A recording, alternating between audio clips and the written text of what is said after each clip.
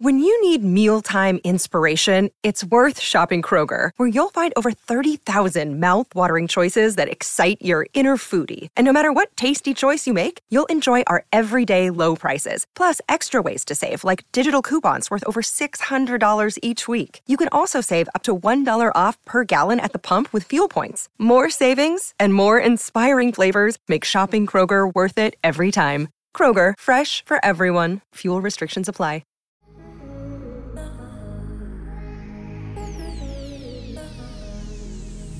What up, Cavs Nation? I'm your host, Ethan Sands, and this is another episode of the Wine and Gold Talk podcast. I'm joined by your favorite beat reporter, Chris Fedor. What up, Chris? Ethan, what's going on, bud? How are you? I'm doing good, Chris. We talked about your enjoyment of traveling to places like Miami and Orlando in a previous podcast, actually on multiple different podcasts. But you'll get to go to Orlando as part of this 4-game road trip the Cavs are about to embark on. But tell me about how you feel about Atlanta, the A. That's the next game up. I feel like you're setting me up here. Well, you know, I've got some cities that are my favorite ones to visit and the other ones that are just, closer to the bottom of that list. And I just haven't found the thing to do in Atlanta. And that's the thing for me. Like, every trip that I make, every city that I go to, I try and make something the centerpiece of that visit. For example, when we go to Los Angeles, I'll go to Venice Beach. I'll go to the campus of UCLA. When we go to Toronto, I have my favorite restaurant. They've got the CN Tower. They've got other things, just little things that I can do to like center the trip around it so that I have something to look forward to. I just haven't found that thing yet in Atlanta. If you have suggestions for me, Ethan, I'm all ears. I'm not going to lie to you, Chris. It's a whole lot of trouble out there. It's a whole lot of trouble. I've lived in Atlanta for a baseball season, so almost an entire year, and all I know is it's a whole lot of trouble. There's the clubbing scene, there's the restaurant scene. I mean, obviously there's like good music and stuff out there too, so like if there's an event going on, there's that. But I just know there's a lot of trouble to be getting into in Atlanta, and I don't want to steer you the wrong way. Well, I appreciate that. I will say that I will most likely stop by Magic City to get me some wings, because those wings at Magic City are so good. I have to disagree on that statement. I have to disagree. I'm sorry. Are you kidding me? I'm being so serious right now, and it's not even funny. I've had this argument with multiple different people on multiple different occasions. It might have been the one time I went there, but the wings at Magic City, I got lemon pepper, as you do, with lemon pepper Lou, and the wings were not bigger than my pinky and extremely oversalted. And I'm a salt flavor guy. Like I am a guy that likes salt rather than sweet. And for me to say that it's overly salty is astounding. So tell me why you think the wings at Magic City were so good. Because like I said, I've lived in Louisiana and I've lived in LA and all these other places. And the wings are usually bigger than what I got at Magic City, which was probably the most disappointing part for me. I'm all about quality over quantity. I'll get an 8-ounce filet over a 12-ounce New York strip. So even though that the wings are small, and I would agree that they are small, they are delicious. And they have so many unique flavors that you can't get at some of these other places, especially in Ohio or near me where I live in Bay Village. So I thought the quality of the wing was really, really good. And it didn't bother me that they were on the smaller side. That may be true. I may have gotten deterred from the oversalt factor, and I definitely didn't get them again after that trip. I definitely did not think they were oversalted when I had them. It might have just been my batch. You know, in the locker room, after every Cavs-Hawks game in Atlanta, there are Magic City wings for the players. Ooh. They do the catering for the Cavs. Catering from a strip club. That is something that only Atlanta could do. Those wings, I'm telling you. They're world famous. They are world famous, and Lou Williams is a big part of that.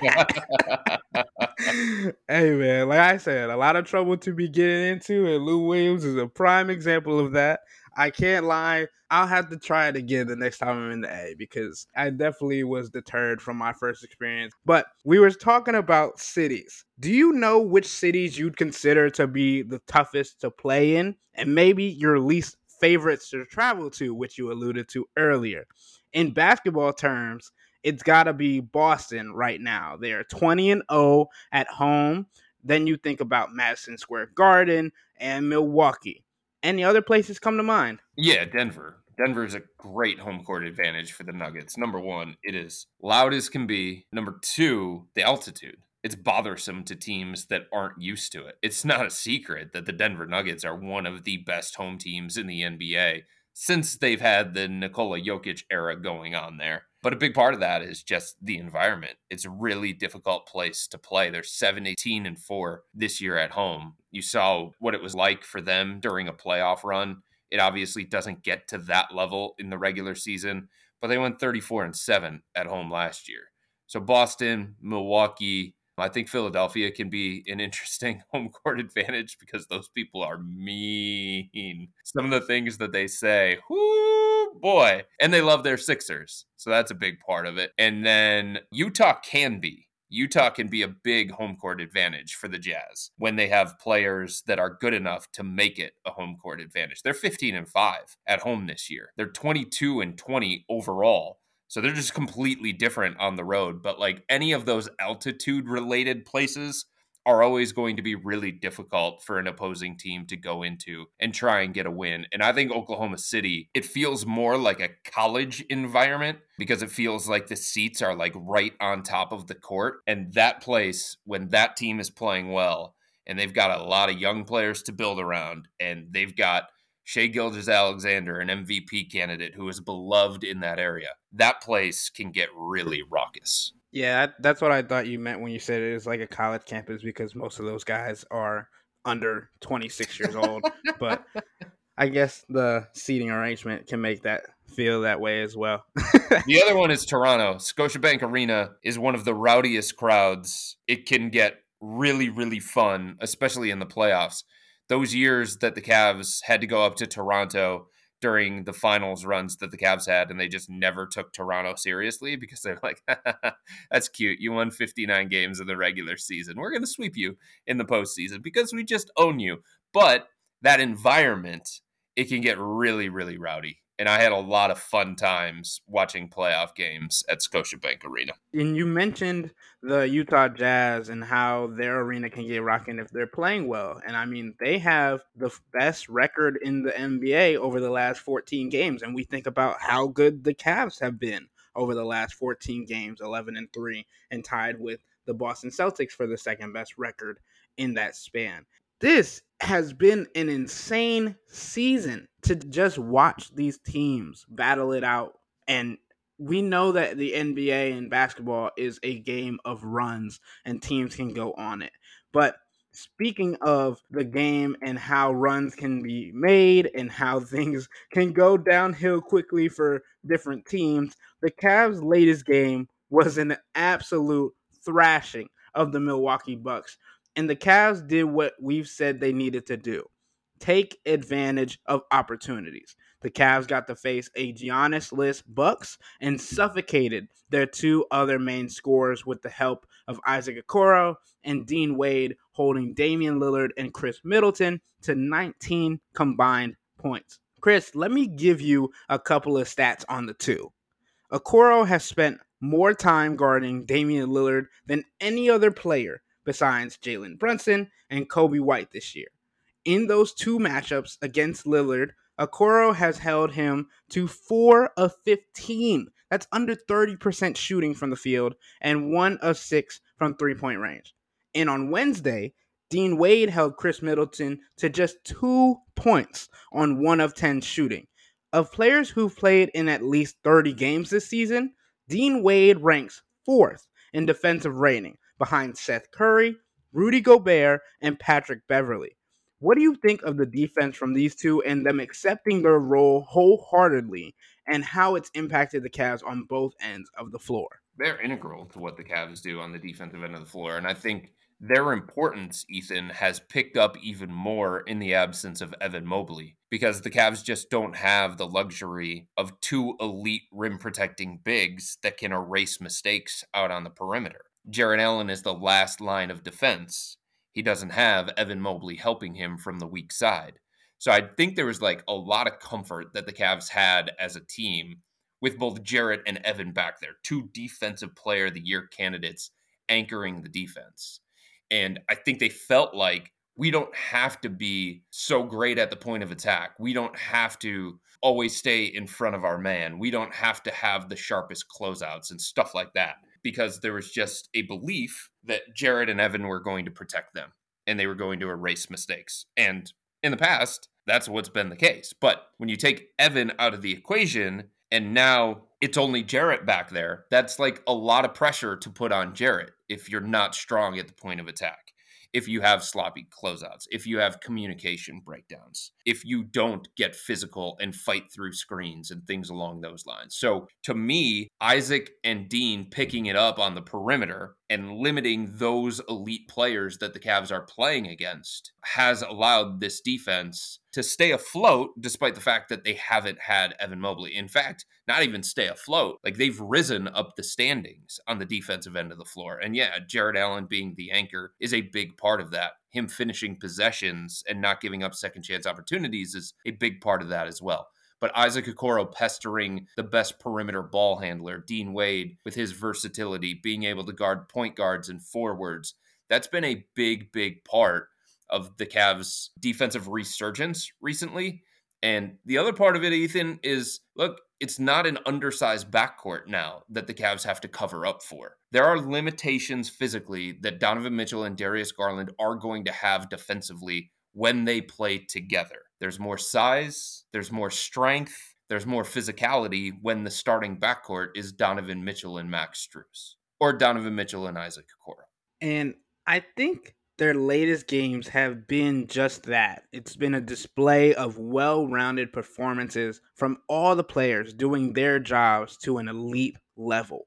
What did you see from the Cavs and how they've bonded together over these last 14 games, especially without Darius Garland and Evan Mobley? It's always a fascinating phenomenon to me that injuries, whether it's in the NBA, Major League Baseball, or in the NFL, any team sport really, injuries can tend to galvanize teams if you approach it the right way and if you have enough other talent to make up for those losses. And the Cavs certainly do. They've got enough talent, they've got enough depth, but they've kind of like used everybody doubting them as an organizational rallying cry during this stretch.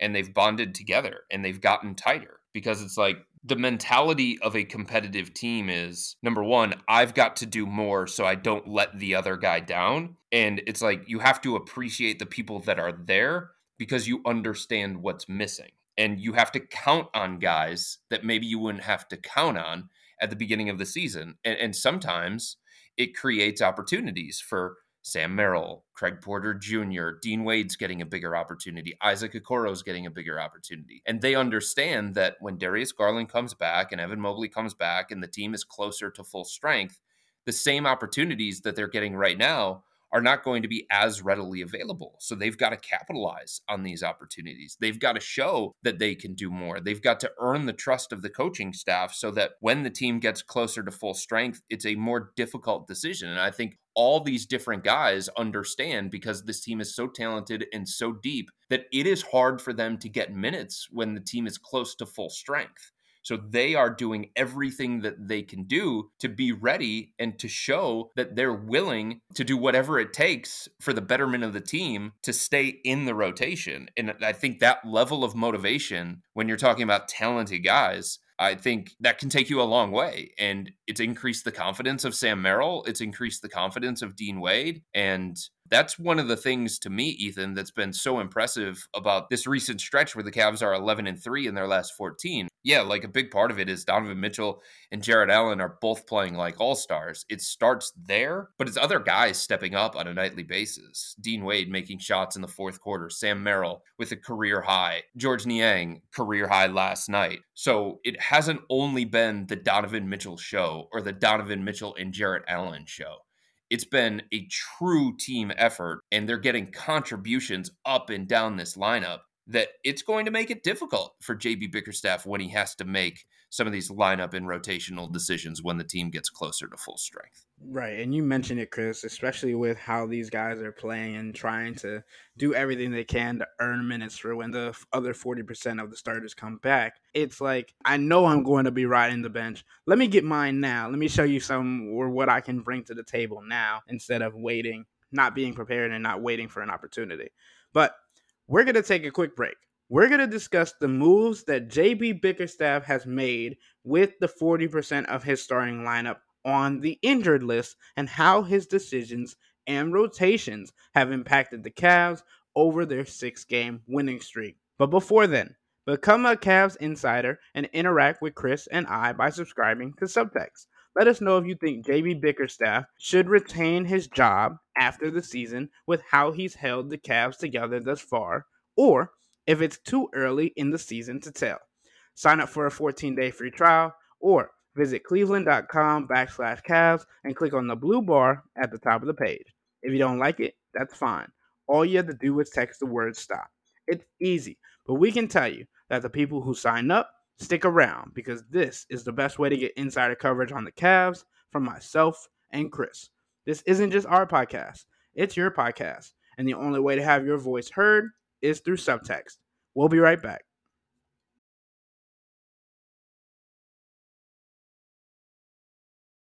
All right, we're back. The Cavs came into Thursday night tied for the second best record over the last 14 games at 11-3, tied with the Boston Celtics and behind the Utah Jazz, as we mentioned earlier in the show. JB Bickerstaff earlier this season had to take longer to come talk to the media because of the poor showings that the Cavs had put out against some lesser tiered teams. He's turned this Cavs team around with his starting lineup that many questioned when it was first announced after the injury report of Darius Garland and Evan Mobley being out for at least a month.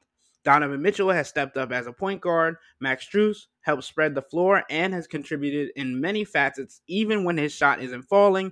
Isaac Okoro and Dean Wade's defense has allowed Donovan and Jared Allen to play free safety on defense, leading to the 4th best defensive rating in the NBA and 3rd best in the last 14 games. Jarrett has also been freed up to be a facilitator and attacker on the offensive end because he's exerting as much or less energy on the defensive end.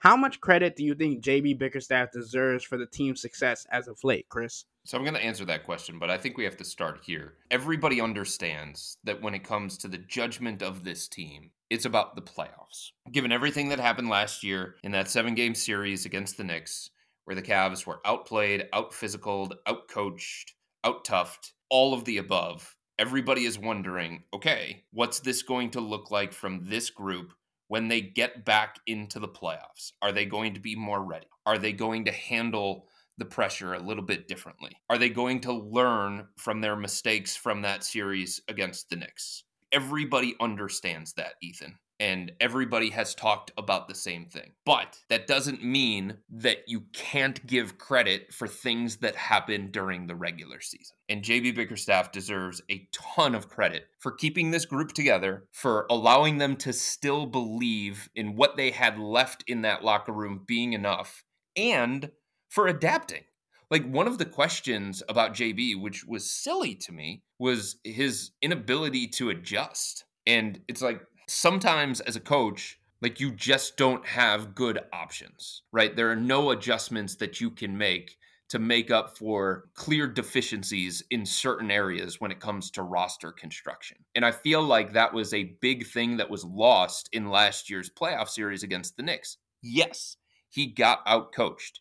Yes, he did things wrong, but he also didn't really have great options to go to when it came to making the Cavs bench more on par with what the Knicks had to offer. He didn't have a lot of great options to go to when it came to, hey, how are we going to try and make up for this rebounding disadvantage that we're at? he didn't have great options to go to when it came to trying to slow down Jalen Brunson. Like, he tried different things. He tried different lineups. He gave guys opportunities and then took them away. So it's like he looked like a coach that was scrambling because he didn't feel like he had the right chess pieces in that chess match against Tom Thibodeau. And I think there was a little bit of truth to that. But he has shown this year, coming back off of that, that when he does have the right pieces, when he does have playable bodies on his bench, that he can adjust. He can change his systems offensively and defensively. He can find a way based on the personnel that he has to make the offense more dynamic. That is something to me that has stood out here during this stretch. And that is something to me that has been so, so impressive. That he loses two important guys in Darius Garland and Evan Mobley. He reconstructs the offense and he changes some of the principles on the defensive end of the floor. And the Cavs surge up the standings into fourth place in the Eastern Conference. That shows a coach who understands the strengths and the weaknesses of the roster. And that shows a coach who is willing to make the necessary adjustments, no matter how difficult they may be.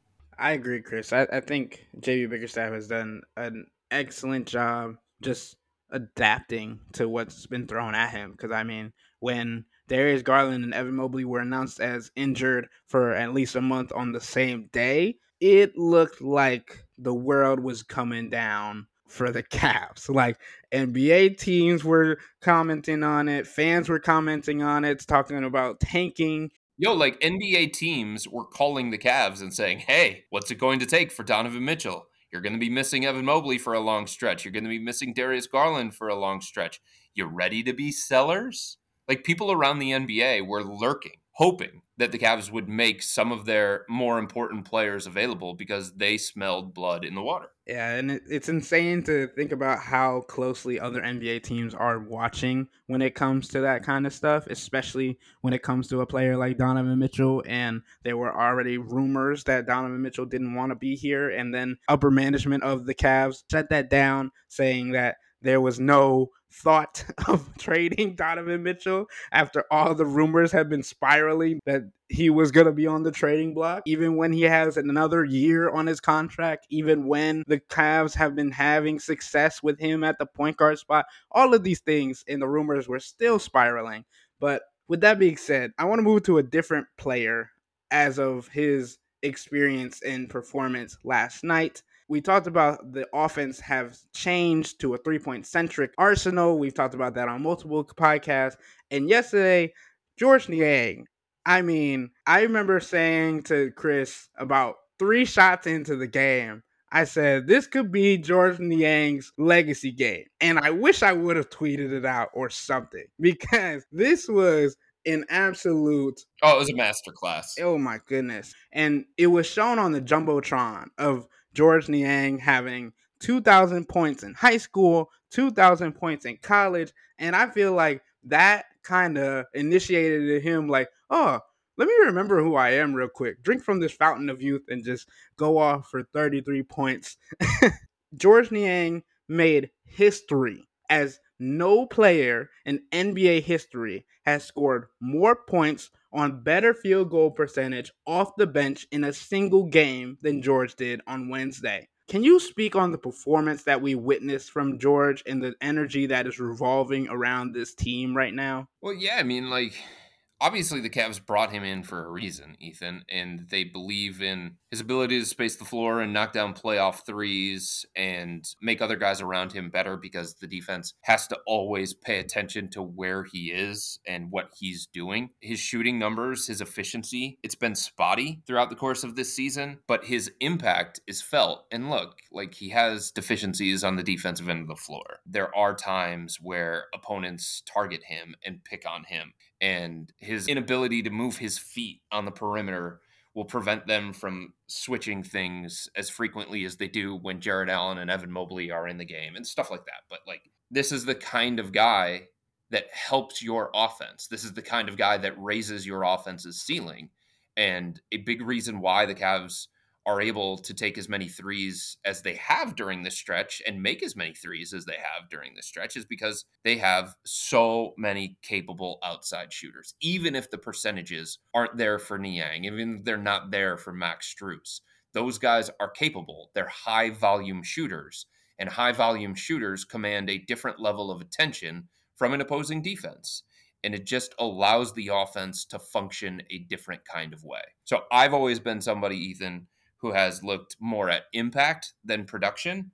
And I think the impact that Niang has brought here, both on the court and off the court, is something that is hard to measure just by looking at the box score. Because I just think there are so many little things that he does for this team that are really, really beneficial. And a big reason, Ethan, why they can play so many 4-shooter lineups is because they think Niang is worthy of those minutes. And they believe that if you're going to take Evan Mobley and Jared Allen and split those two guys up throughout the course of a game when this team finally gets to full strength, you have to believe that you have some other thing to go to within a lineup that is going to differentiate you and is going to offset what you're missing out on the defensive end. And if Niang can continue to provide such an offensive jolt, then it's easier for JB to say, well, we're going to split up Evan and Jared a little bit more and keep using these 4-shooter lineups. Right, and we talk about players that have played their role to a T this year. We've mentioned Isaac Okoro, we've mentioned Dean Wade. Max Strus falls into that category as well. We know how important he is for that team and how he does little niche things on the offensive and defensive end to keep the team rolling. And it just feels like this team has found its rhythm. Like, you think about the roles that are being played by rotational players accurately and effectively and efficiently. And then you think about Donovan Mitchell having 31 points and barely being talked about yesterday because that's expected from him. But it feels like the Cavs are in a really good spot right now. And they play the Atlanta Hawks on Saturday. And then they go and play the Orlando Magic and then the Bucks twice before returning home to Cleveland. So a 4-game road stretch. I gave my prediction yesterday, Chris, but I wanted to get your prediction on this 4-game road trip. Okay, but before you get into that, really quick, I want to say something else about Niang because I think sometimes this gets lost as well. Part of the beauty of having a guy like that, a quote unquote role player or a shooting specialist, is he doesn't need that many touches per game, right? He can still find a way to make an impact and fill in the gaps of what the Cavs need without hogging touches, without having plays called for himself. We understand that Donovan Mitchell and Jared Allen are going to be heavily involved in the offense. At least during the stretch, they're going to be heavily involved in this offense. When Darius Garland comes back and he's healthy again and he's effective again, he's going to be heavily involved in this offense. He needs shots, he needs touches, he needs opportunities, he needs space on the court to do all the things that make him such a great player. Evan Mobley, when he gets healthy again, when he's effective again, he's going to need touches. He's going to need shot attempts.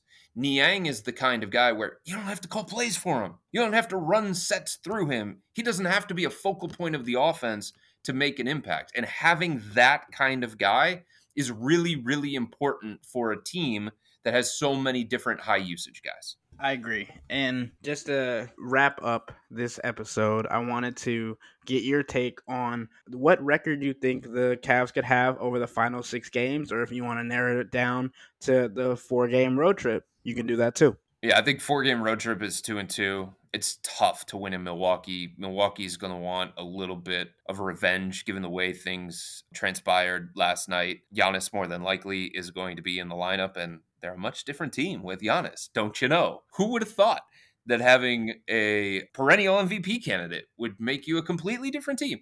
But that's the case, right? Like, they're going to be a different team at home with Giannis than the one that we saw last night. So the Cavs are going to have their hands full to begin with. Orlando's not in a great place right now, in part because they haven't had Franz Wagner. He's so critical to everything that they do. He can play some point forward for them. He hits big shots. He's tough. They're a different team at home than they are on the road. That's been shown over time, but they're 3-7 in their last 10. I think the Cavs can capitalize on this version of the Magic, unless Franz comes back, and he may come back off this injury. And I'm just not a believer in Atlanta.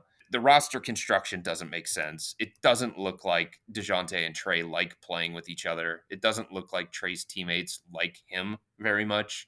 There's just so many things that they're working through internally that, again, I think that's another one that the Cavs can capitalize on. So for me, I see a 2-2 road trip for the Cavs. And if that is the case, I think they would definitely take going 500 on this trip coming up. Yeah, and I think I said, if I remember correctly, I said for the 6-game road trip, I actually gave them a floor of 2-4 over the next 6 games because they finished the month against Detroit. So I had them winning against Atlanta and Detroit. And I said that I believe their ceiling would be 3-3 with the wins against Atlanta, Orlando, and Detroit. They play the Bucks twice, they play the Magic, they play the Hawks, they play the Pistons, and they play the Clippers, who are playing at an extremely high level. I had them losing twice to the Bucks and then against the Clippers. I mean, even 3-3, I think they would take that to finish out the month.